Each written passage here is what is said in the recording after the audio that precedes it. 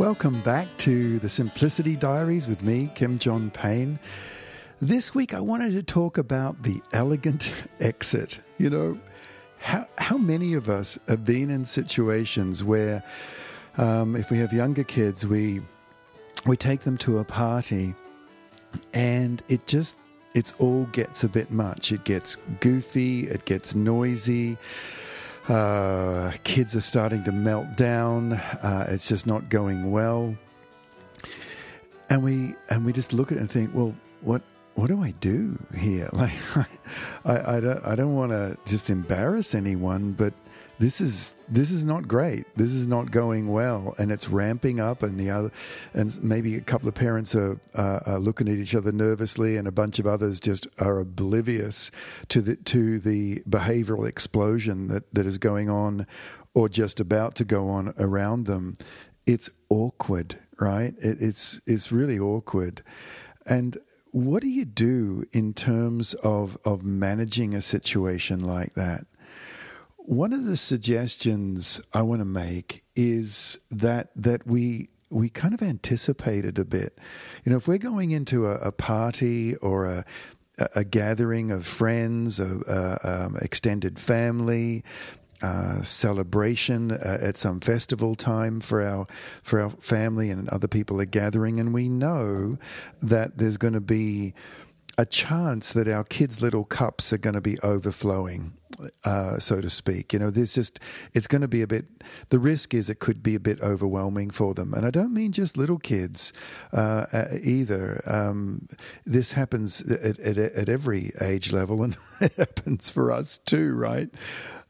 So one of the strategies, let's just start at the younger end, right? And we'll, in a moment, I'll mention things about, teens and how they can be helped as well. But one of the things I want to suggest is doing a little bit of pre-planning and saying to a younger child, you know what, when things get really busy and noisy, I'm going to call you right on over, and we can sit and have a little snack.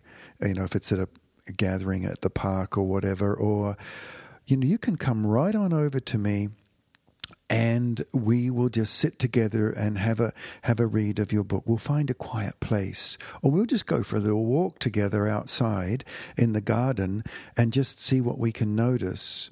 Or we'll go somewhere quiet and do a little drawing, or play with our Play-Doh or our modeling beeswax, or whatever it is that you. And it might be as simple as just as come on over and have a little cuddle. It could be that simple, but you're doing it ahead of time, and you're giving your child a little bit of a heads up that either they can call it. That when it's all getting too busy, they can come right on back to you and check in with you, have a little bit of a cuddle. You can, if you've brought a little bag of nuts and raisins or whatever, it doesn't look weird, to have that with a child, just to have a little snack with a child. But what it is that you're resetting the child's nervous system. You're just allowing it from going from amber red to amber green. You're just doing a little reset. And that rule of thumb is generally the age of the child into plus or minus a number of minutes. And what I mean by that, if you've got a 5-year-old, then the reset, if they're not too hyped up at the time, is 5 minutes minus a couple. So it might just be 2 or 3 minutes that you need to do the reset. If they're 7 or 8 years old and they're just and you catch it early and they're about to ramp up too far, then it could be just 6 minutes. If they're highly, elevated, it could and they're 5 years old, it's 5 plus a couple of minutes. It might be 7 or 8 minutes that you need to go for a little walk outside and look around and just reset. Just do a bit of a reset.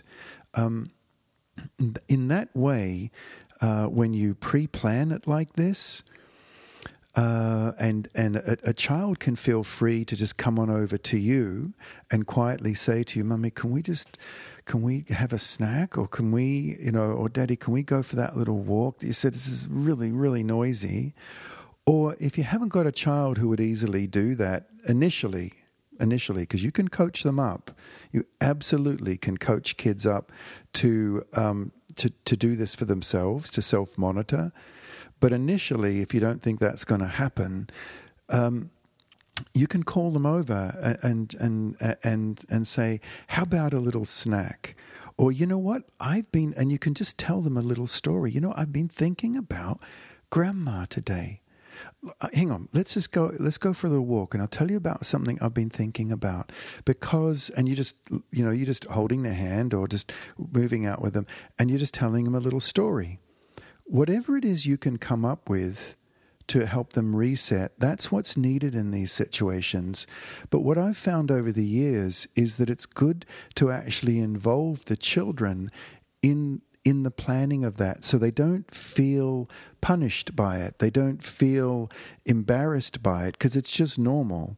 It's a little bit the dance of attachment, right? Kids go out a little bit and they play and they come back, and they go out and they come back. It's very normal for kids to do that. In fact, I would put forward that it's really not normal to not do it. If you're in a busy situation, family visits, parties at the park or whatever, and you're not bringing a child back in to reset, then I think we're missing an opportunity there. And we shouldn't be in any way embarrassed by doing it. We're not being helicopter parents or overly involved. It's just bringing our kids back in for a reset, and then back out they go. Now, I mentioned before the significance, like what is the significance of this for older kids? With older kids, if you do this enough when they're little and they know to reset, and they know sometimes things are getting a bit overwhelming, you can plan with your older kids. Let's say they're 15 years old, 16 years old. Let's really go to, like an older teenager. And they're going off to a party, and and communication is still, fairly okay between you and them, and the party is a bit edgy, and I remember doing this with my own kids, and just making a bit of a plan and saying, look, if it gets really rowdy, what is your walk-off point? In all expeditions, when you're climbing a mountain, you plot where the walk-off points are, where the escape routes are. So there's one there if there's really bad weather blows in and it gets a bit overwhelming and it's not safe, there is one possible walk-off point. And then a little further up the mountain, there is another. And they are, a good expedition guide will actually plan those ahead of time. And he or she or they will plan them with the folk going on the expedition.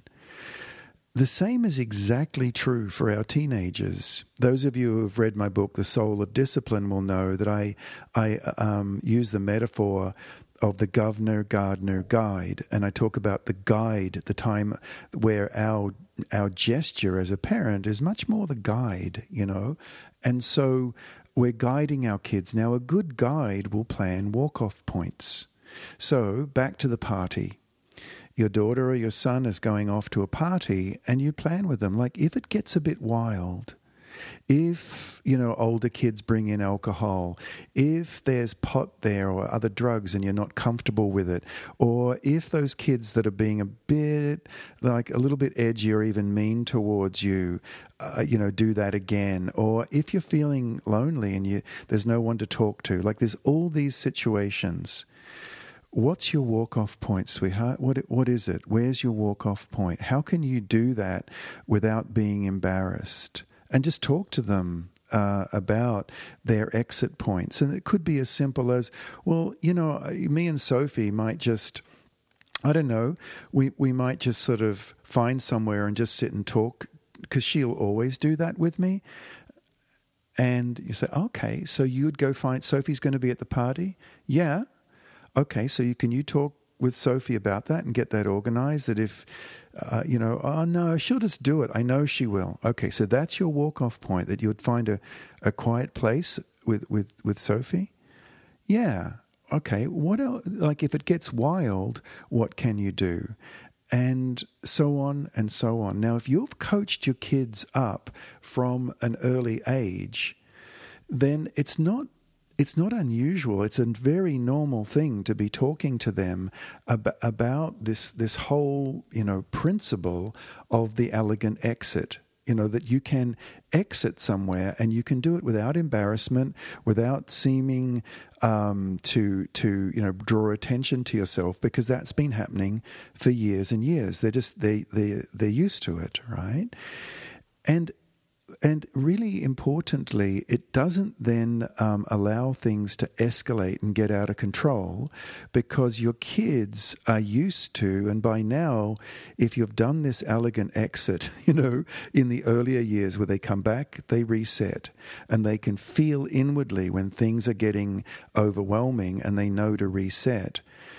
When they get into their teen years and things are getting overwhelming and really a little bit dangerous sometimes, they know to exit and reset. It's no big deal, because they've developed that as a healthy habit, and it doesn't set you up as a killjoy. It sets you up as a guide to their lives. It's a point of connection, not a point of over-controlling. So that is the elegant exit. And I sure hope that aspect of that might land with you. And good luck if this makes sense to you. Good luck with talking to your kids and just being a part of helping them be able to self-monitor when they need to calm. Okay, bye-bye for now.